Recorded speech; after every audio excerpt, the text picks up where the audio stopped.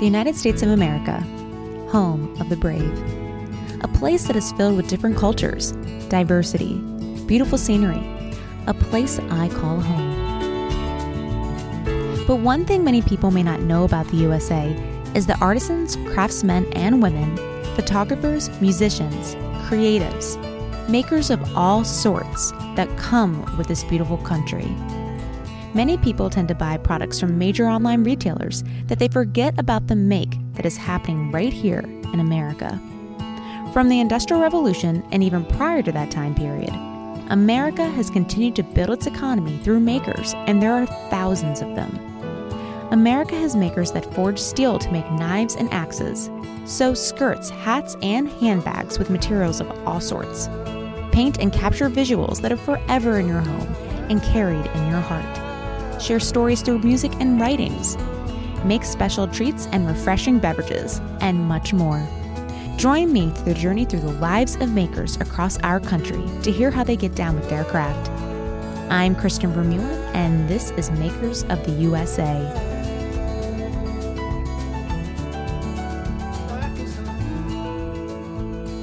I had no idea Baltimore has such a history of music venues. I mean, I grew up there, and you would have thought I would know this about my home state and the city I hold near and dear to my heart. But hey, this podcast is introducing me to a lot of great makers, so I'm glad I know about this piece of Baltimore now. Also, big thanks to Lone Pine Brewing for introducing me to my next guest as they distribute their craft beer here, and man, the locals in Fells Point love them. Did you know Max's Tap House used to be called Max's on Broadway and was the place to go enjoy music of all sorts, from local bands to major national bands? I still cannot believe No Doubt played here.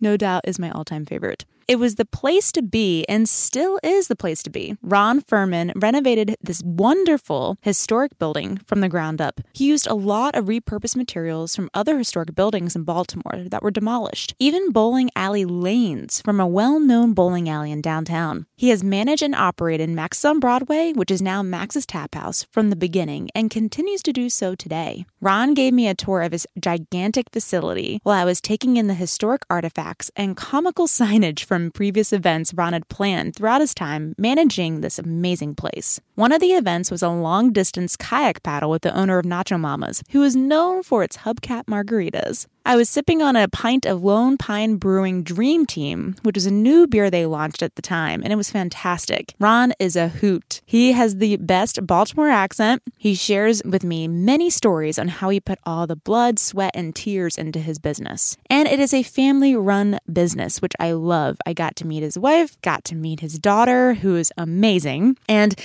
also, I learned about Ron that we share a passion of sailing on catamarans. Ron, you need to get up to Maine and bring your amazing family with you. Now, let's talk craft with Ron Furman with Max's Tap House. All right, everyone, welcome to the Makers of USA podcast, the Maryland series. I'm here with Ron at Max's Tap House. Thank you so much, Ron, for being on the podcast. Oh, it's my pleasure. So tell me a little bit about your place. So usually the first question I kick off my podcast with is, what is your craft and what inspired you to start it? Well, we love beer and we love music, and that's how I got in the business. Right. But you do more than that, though. You're a maker, right? So you kind of built this place from like where it was to now. I mean, it's just a growing space. It's one of the benefits of ADHD. You know, it's when you're done, you chase squirrels for a little while, and then you come in and, knock down a wall and change the place around a little. Yeah. My wife used to complain she'd wake up and the furniture be rearranged. So it's always an ongoing project in this place, huh? Yes. They left to my own devices, it would be really dangerous. So how long have you owned this place? 35 years. Started when I was 12. Oh, my goodness. And I wish 12. And what did it look like? When we took over, it was it was a disco. Yeah. It was just a poor excuse for a disco, I guess, but that's what it was. But I was always into music. I loved music, and that's what I wanted to do. So I started booking bands, and we went from local bands to regional bands to everybody from Smashing Pumpkins to David Cassidy. Oh my gosh! So it was a pretty neat time. And was it just local bands, or did you have like nationally known bands come in here? You're probably going to edit that out because I just said Smashing Pumpkins. No, I know, anyway, I know. That's why I was like, "Wait, are you joking?" No, I'm not joking. Let's put it this way. Let me get comfortable. Hootie and the Blowfish used to play like every third Thursday. Oh my gosh! And so many people were on this stage that I don't think most people have any idea, but No Doubt played here, the Goo Goo Dolls, wow, Richie Havens. Oh my gosh! And are these relationships you had established over the years? Did you have like a booking agent? Like, how did you get these musicians into we booked them, and people said, "How'd you get them?" I said, "You pay for them." Yeah, that's true. They make a living, right, by playing out, and it was a lot of fun, and it was tough because we were limited by our size, and so when you can only hold so many people, it was so. But those were the days, It was kind of neat, and I miss it, but I don't. It was 7 days a week, different show every night. Yeah. And I don't think I'd have the energy for it today. I'm sure. Now, did you offer food and, of course, I'm imagining beverages, but was just it food? Beverages. Just beverages. No food. Wow. Yeah. Wow. We didn't have room for a kitchen. Yeah. And so was it just the downstairs of the space that was, part? That was it. That was it, right? Yes. Okay. Painted black. Stage was 10 by 20. Wow. Which was kind of funny when you had Tower of Power, which was a huge band, right. On that stage. It was kind of neat. Yeah, I'm sure it was. I mean, I love small venues because you get so close up and it just more of a smaller community. It doesn't get super crowded. I mean, did it get really packed here at some points where you were kind of like, whoa, we're kind of over capacity? Never, ever did we ever go over capacity. If the fire marshal's listening, it was rock and roll. Yes. But it was also jazz. It was all. I mean, we did all kinds of music. Right. So everybody from Dick Dale, who some people remember as the surf guitar player. Yeah. Al Di Meola. So jazz. It was a wild time. And what was going on here in your surroundings, like at the time when you had this venue, like this music-focused venue? Was it as populated as it has been lately? Or, how was your local community really? Like, was there a lot of businesses down here at the time? Oh, yeah. I mean, Fells Point, I think we have 44 liquor licensed establishments, which is restaurants and bars, and there's retail shops, and it's always been down here. But the community's grown quite a bit, and there's been a lot of development along the water. Right. And then, now we have large businesses, that also populate the area that we didn't have back then. It was mostly smaller, Mm-hmm. Small mom and pop businesses, right. And so what made you decide to pivot, and when did you, to make it a tap house? I had kids, and I needed to start making a living because I was more of a patron of the arts, and the music industry was changing. Yeah. And so it was time to make a change. We weren't getting the big shows that we used to get. The whole industry had changed. Right. And so I woke up one day and I said, I called up J.D. Considine, who wrote for the Baltimore Sun and the Rolling Stones, and I said, J.D., I'm done. I'm finished. He said, what are you going to do? I said, I don't know. Wow. But you can tell everybody that, this was 94, the end of 94. And I said, you can tell them that the last show, or it was the end of 93, I think, will be January 1st. And oh my gosh. And that's I had no idea really what I was going to do, but you always go over that friend's house that had like the coolest stereo or the best record collection or fish tanks or a pool table, big screen TV, Right. and a big screen TV back then was a big deal, Yeah. So that's what I figured, we'd do.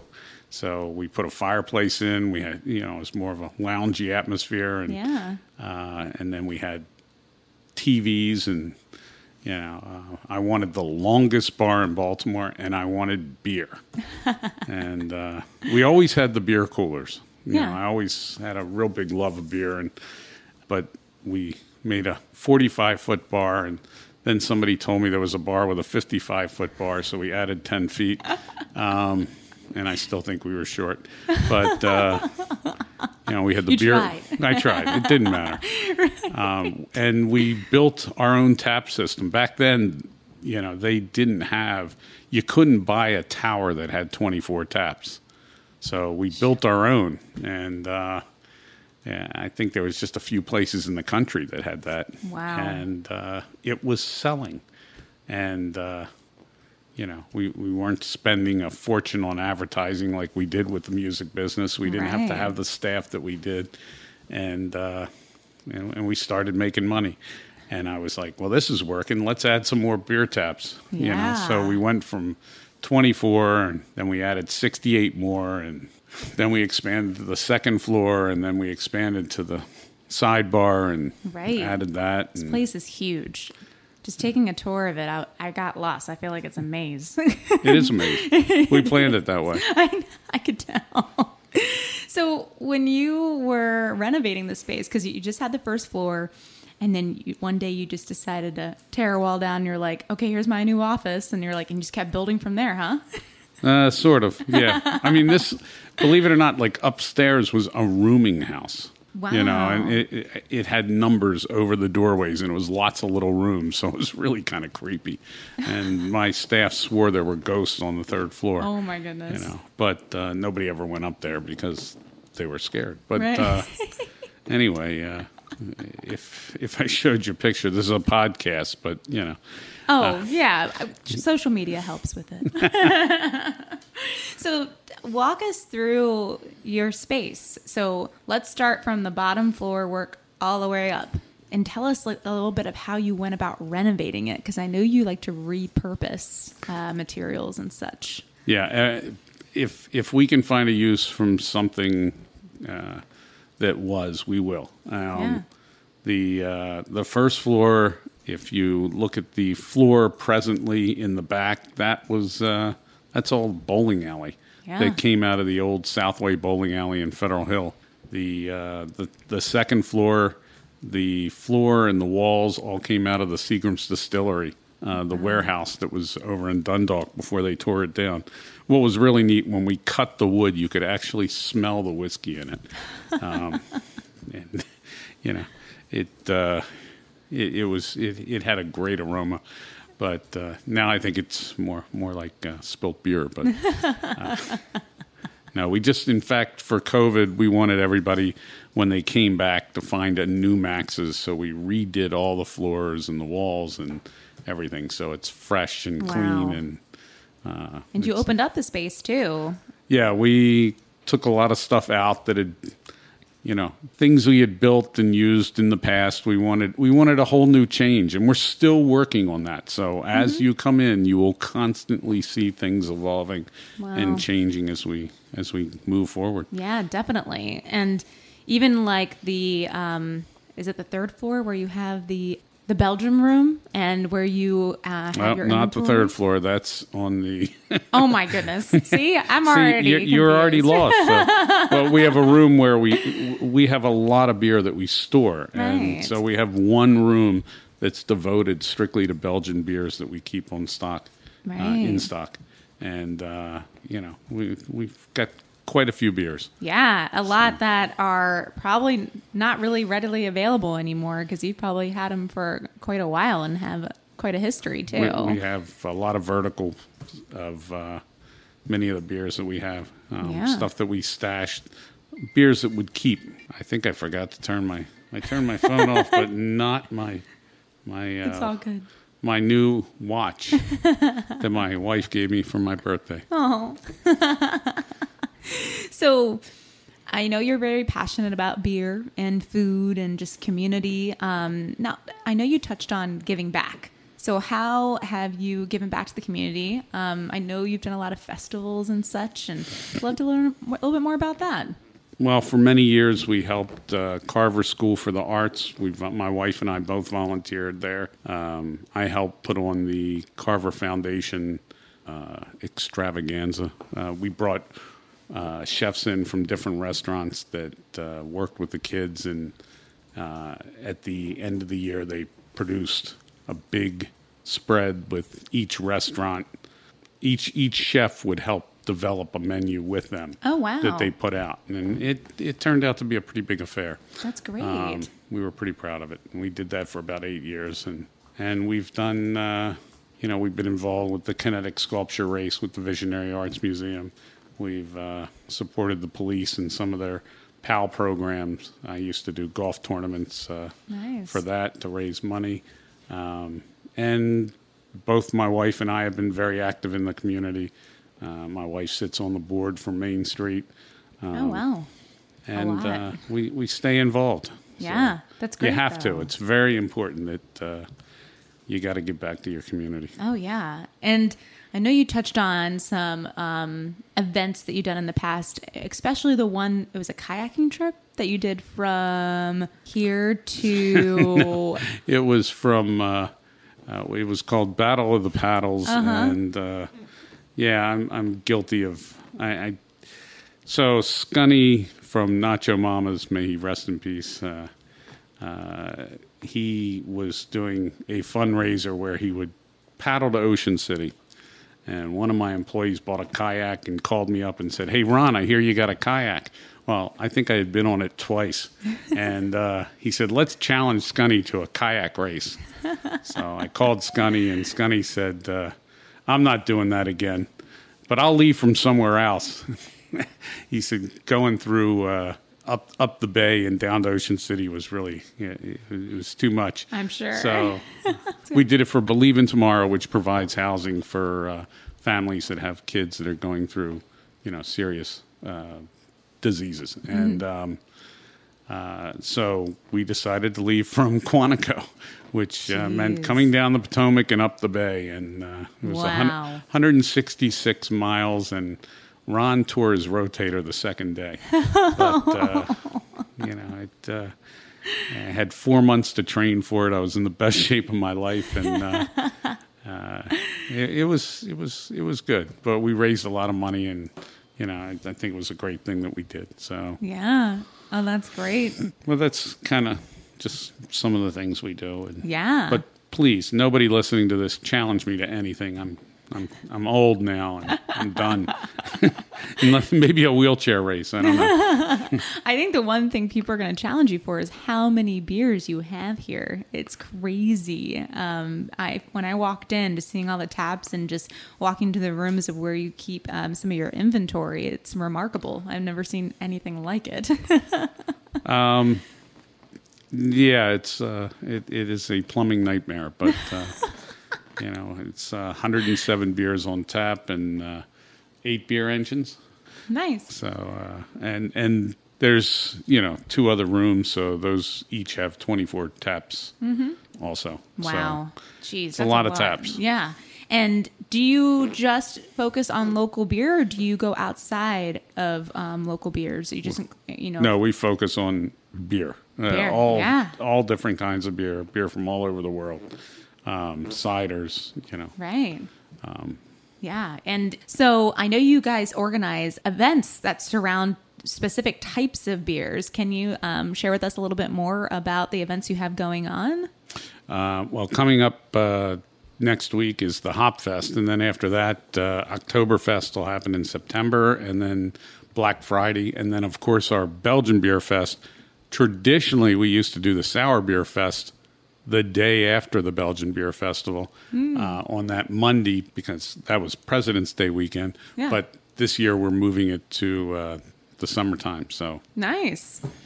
Big move, I'm sure. You guys have a lot going on The here. Sour Beer Fest has become, as as big as any other festival that we do. Right. Because sours are just growing tremendously in popularity. And I know you have a lot of beer here. Do you guys tend to focus on just local? Do you go outside of the United States, stay within? I'm just curious. We have beers from all over. And, you know, the rare, obscure beers, I mean, everything, so to speak. Yeah. But during COVID, you know, when that started, you know, we really tried to focus on a lot of our local breweries and, you know, to support them, to help them out. Right. Yeah, you have to. I mean, I think all small businesses at the time, it was just challenging and very unknown. So you can imagine. And it's still challenging. It's Yeah. still very, very challenging. Right. And how was COVID impacting your business? What did you have to do in terms of kind of keeping up with the challenges? It was, well, let me say this. You don't wake up and open the book, How to Survive a Pandemic. Oh, yeah. It wasn't like part of the training when I got into this business. Well, then again, there was no training when I got into this business. But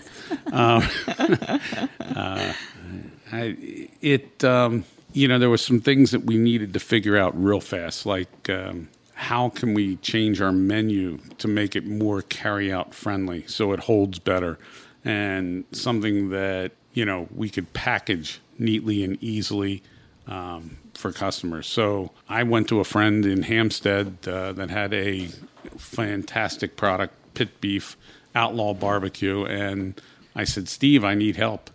And he just, I start crying when I think about it, but he just jumped in and helped me with everything. That's and awesome. We brought in a smoker and we started smoking our own meats.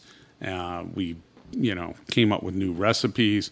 We repackaged everything so it was in very environmentally friendly packaging. Yeah. And we made it easy. We put in a window so I could protect my employees from COVID. Right. And they could serve out the window. Yeah. And once we worked things out with the city, we built parklets for people to, you know, so they could dine outside. Yeah. And then eventually we opened a storefront next door so we could serve out of there.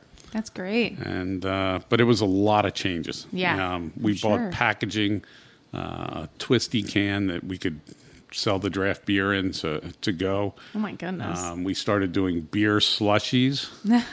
That was a big hit. Yeah. And we're still doing them. Yeah. But we had to change. You know, Right. it was overnight. We had to put all the 2,000 plus beers that we had in stock and put them up on a database and create a way for people to order them over the web. Oh, my gosh. You know, and we did that in weeks, not days, or not months. And it was a big undertaking. And, you know, I got to, you know, hand it to my daughter and Josh and everybody else that, you know, jumped in and, Right. you know, sat up and did inventory all night. And to get it on there, it was a lot of work. Yeah. And I know that this seems to be a family, you know, ran business, and it seems like your daughter came in at the right time, because I know she, I guess the position that she was in, you know, with her job, she, I guess, lost it from the pandemic and now is here to support you. She had her own company. Right. She was Right. an events company, and Yeah. that's not the business you want to start right before a pandemic. But she called us up and she said, "Hey, Mom, Dad, let me open the business back up. Let me help you out." Yeah. Because we had lost a lot of staff. Some staff moved away. Some quit. We lost our entire kitchen staff. Jeez. You know, from what I understand, every one of them got a new job outside the business. So it was really hard getting started back up. Right. But it's hard work. That's what being in business for yourself is. Exactly. You wear many hats, and it seems like the biggest hat I think that you wear, and you know, just after getting a tour of this facility and getting to know you a little bit more, is really just renovating this thing and making it yours, and also at the same time repurposing materials from other venues and, like, you know, places that have been around for a while in the Baltimore area. Do you find that you had a personal connection to some of the buildings and such that you repurpose the material to put into your building? Everything I look at kind of has a soul. It's like, the wood in this room, some of it came out of the old Bagby building.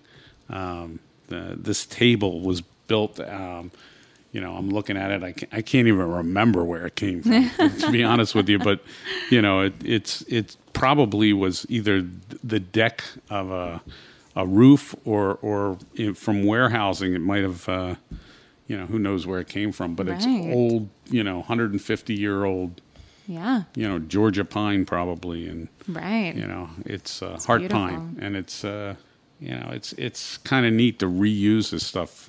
So often we would see this in landfills or burn piles. And, it's important to reuse the stuff. And my favorite is the bus that you have downstairs, and the was it like an ice chest door or something that you said that was? Oh, that came out of the basement of Danny's on Charles Street, which was kind of it was a restaurant lounge, from the 60s, and a friend of mine renovated the building, and that was the refrigerator door, an old wooden door, and that's now a utility closet, So the, everything, there's a railing that came from the Coca-Cola plant over on Federal Hill that was renovated. That's now, I think, Phillips Seafood uses it. Oh, wow. But it was one of the tracks, the rails that, for the conveyor systems. Oh, yeah. So. Wow, that's so interesting. And it seems like you collect a lot of antiques, like the one that holds the cards that you thought was, you didn't know what it was. Tell the audience what it was when you found out. That was something, I don't know, it's a card holder from a funeral parlor or something. And I was like, okay, well, it looked cool.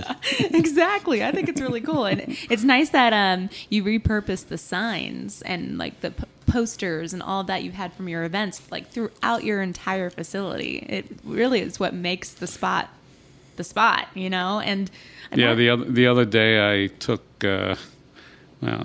Some people think that the area around my house is a junkyard, but I think of it as a trove of treasures.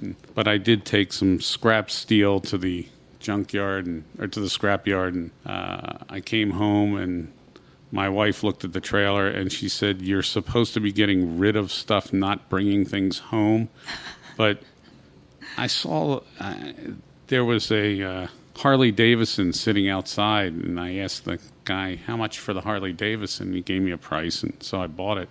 And it'll soon be down here at the bar, but it's an old arcade Harley Davidson that you sit on, and oh my gosh, it used to have a screen in the front and a computer, and you put a quarter on it and race down the street.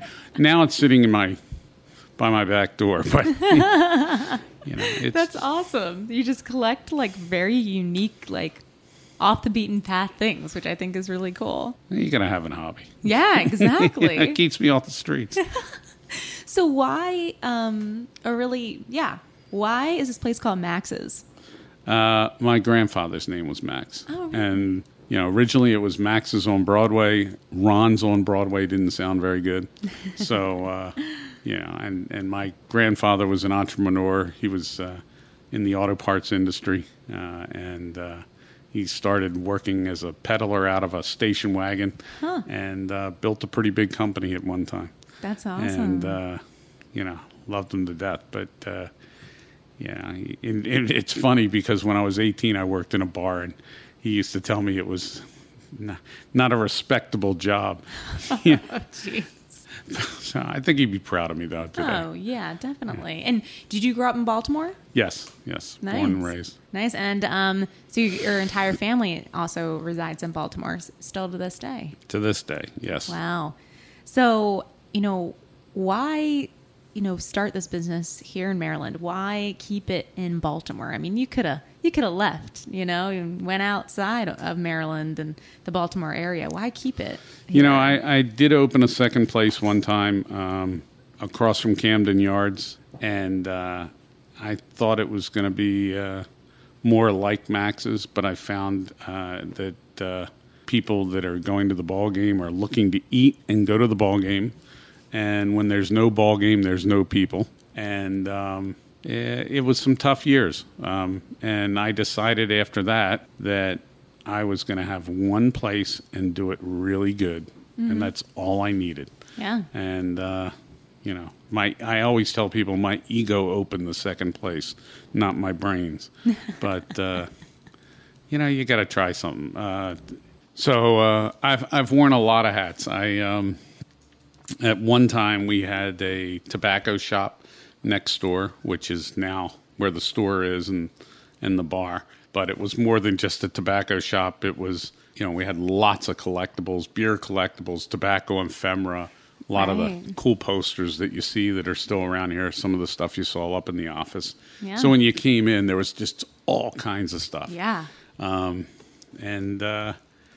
was a neat hangout. And then times changed, and I guess it was 2015, I started a candle company, which I have a patent on a design that we recycled the beer bottles, and we made some real smart packaging, and and it was all about recycling, giving back, and trying to, employ people, and give money to. In fact, Believe in Tomorrow was the charity that we gave money to, and we in the end, I think we were in about 500 retailers across North America. Wow. But it was tough. It was tough to make a living. I'm sure. What was your candle making company called? Max's Wax House. Oh, surprising. Nice. The logo looked similar to the Max's logo, except it had a candle instead of a beer glass. Nice. And, next thing, I went to a show in Atlanta, and it just exploded. We had a really great booth. In fact, we won Best Booth. We had more orders than we knew what to do with. And, we knew what to do with them, more than we could produce. But we got them out, and, it grew. And next thing you know, I'm in the manufacturing business. Right. And we came out with another product called Herbs in a Bottle, which was little herb gardens. But I got back in September 2019 from a trade show. We had the best show we had all year. Wow. And I came back and I looked at my business partner and I said, Charlie, I have been to trade shows for the past 3 years. Right. I don't spend time with the family. I don't spend time taking care of myself. I'm done. And I want to get back to what's important in life. And so I hope that's a message for people out there. Yeah. Remember what's important. And I called it quits. Yeah. And we started concentrating I started concentrating on Max's again, which I kind of had, not been working for many years. And, I had all these plans, all these changes I wanted to make. Right. I had a good friend came to work for me, that they could help me develop a lot of the things that I wanted. And it was going to be a new dawn for Max's. Right. And then COVID came. Oh, gosh. So, I got to do a whole lot of new things, not what I had planned to, but, it's, we have to roll with the punches. Right. Yeah. I feel like you've tapped into so much in terms of being an entrepreneur, and, to do this during the pandemic, it was new for everybody. So I totally get it. There's no manual to it, right? As you referenced earlier. No. Yeah. But it sounds like your community here, it's like you guys lean on one another. Like, I know we just had lunch from your buddy that used to work here. Yes. Thank you, Drew, from the Smoking Swine with the second best pulled pork. Okay. It was damn good, Drew. Really good. And the mac and cheese. It was so good. Yeah. You do it right, buddy. So thank you. Folks, if you're listening to this on Hanover Street, go over and see Drew. I think we'll post it on his address, and you can go definitely put a link to his website, and folks, you can check it out. In fact, there's a challenge for you. You come to go to Drew's, have his, and then come on over here, have mine, and you can post which is better, and that will make it. That's the way it's going to go, and we can find out. and whoever wins, I'll buy you lunch, Drew, if you beat me. There you go. I'll make you eat my food. In fact, I'll cook it. That'll be really scary. But I know I find it so amazing, though, that you connect with the community, even competitors, which you don't really see as competitors. I mean, those are guys that you've been working with for a long time, right? So I think Drew didn't. Well, you're not here, but Drew, I think you worked for me at one time. It was probably no. Drew worked for us at one time, and great guy, special guy, because everybody that works for us is special people. Yeah, I know. Oh, that's great. That is one thing, I got to say. I am blessed with truly a great staff, and that's what makes Max's what it is. Yeah. It's always been. It's our staff. And what's the one piece of advice that you would give to those who want to start something that you've created? I mean, I know you've tapped into the concert venue, you've tapped into the tap room, but what's the one piece of advice? I got to tell you, I've done a lot of things, and some of them have failed, and some of them I could have done better, but I never stopped trying. It was like, I've been rich and I've been poor, and you just got to keep going, and you just got to remember what to remind yourself of what your passions are, right? And don't lose sight of that dream. There was many times where, I think I was 3 years in business, and I was sitting in my office talking to a friend, and her name was Janet, and I said, I was just, I can say bitching, right? This is the internet. This is the internet. Go ahead. I was just bitching about how tough business was. And she's like, you idiot, you've been here 3 years, and you're still here. Most businesses don't even make it through the first year. It's true. So, stop your whining, and I was like, oh, okay, but I realized, that's, it's a big deal to, right. just survive. And you know what? And if you don't, you just do it again. Try it again, you know, and don't give up, because regret is the worst thing. Oh, yeah. So definitely, it's important, and that's there's the advice. I love it. Well, I think that about wraps it up. I think thank you so much for everything. You're I'm welcome, so glad to you. be here and got to see this lovely tap house, and I can't wait to show everybody else. And yeah, I can't wait for the slideshow. I also I did when I was in the music business. I was also doing some outdoor concerts, and oh, really? Which I think you took a picture of the poster upstairs where we did. I did some outside concerts, but I also managed an act that got signed to Warner Brothers. And, really? Called the Greenberry Woods, and so that was it was just one more hat that I got to wear. Oh my gosh! growing up, that is and crazy. I did run for mayor once. What? Yeah. What year was this? It was right before Martin O'Malley decided to run for mayor. Oh. And I announced my campaign on April 1st. Ron Max Furman, a citizen, not a politician. And I had my picture with the American flag in the background. And Anthony McCarthy, who was the editor at the time of the Afro-American, was my campaign manager. And Bruce Mariano, who's a lawyer and publicist, who I think was under house arrest at the time wow. for something, was my finance manager. It was April 1st, of course. So it was a one-day campaign. But I had fun with it. That's great. And, and the year before, I had opened up Maxine's Show Bar. Oh. Yes, on the 3rd floor.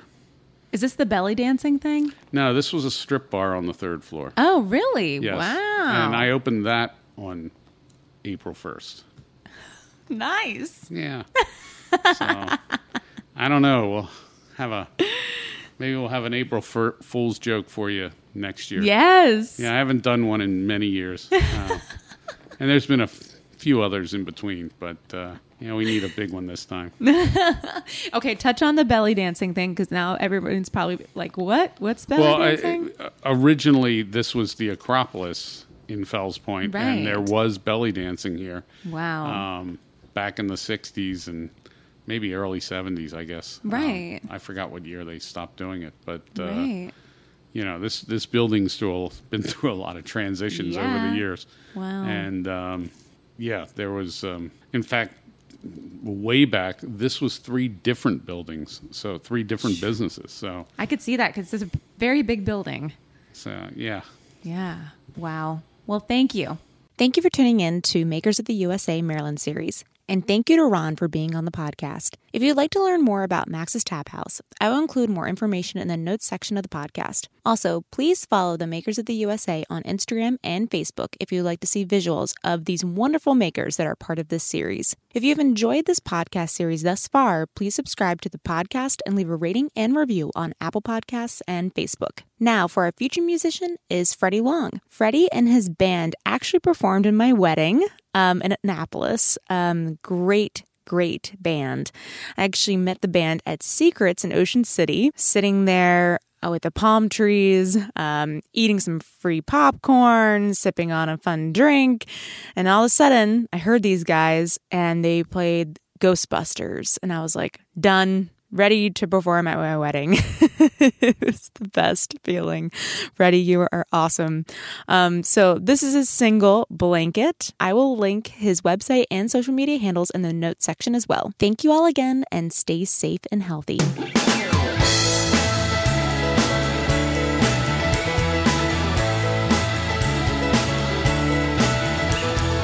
You're the kind that tells me I look good.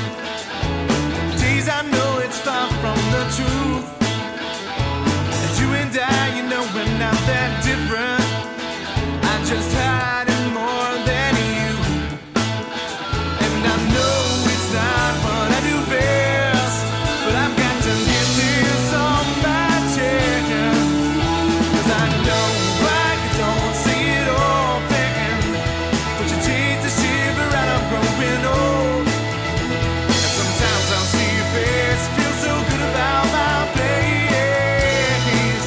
You're like a blanket for my soul.